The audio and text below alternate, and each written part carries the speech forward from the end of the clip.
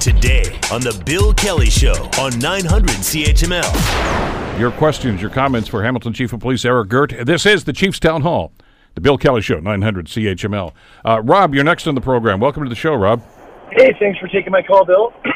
Oski wee wee, first of all. Yep. Just had to say that.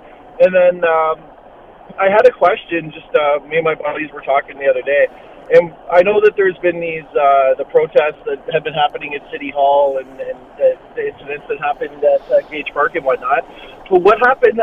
We're under the premise that there's a law on the books as far as gathering in a public place and using a disguise. So we're curious, how come there's no charges being pressed against any of the protesters dressed in black that are all masked up so that they're hiding their identity?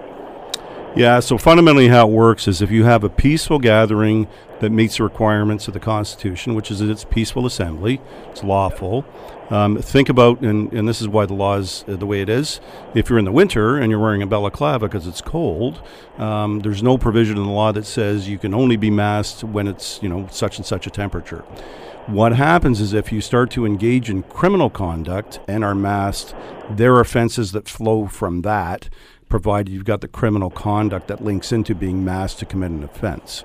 So there's not, and there may be misinformation about that.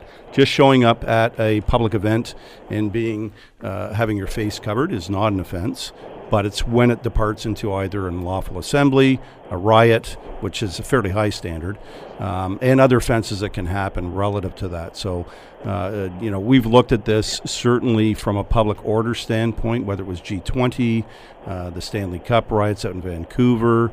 There's case law on this in terms of what the standards are before the courts. So I hope that clarifies a bit of it, but I understand what you're talking about.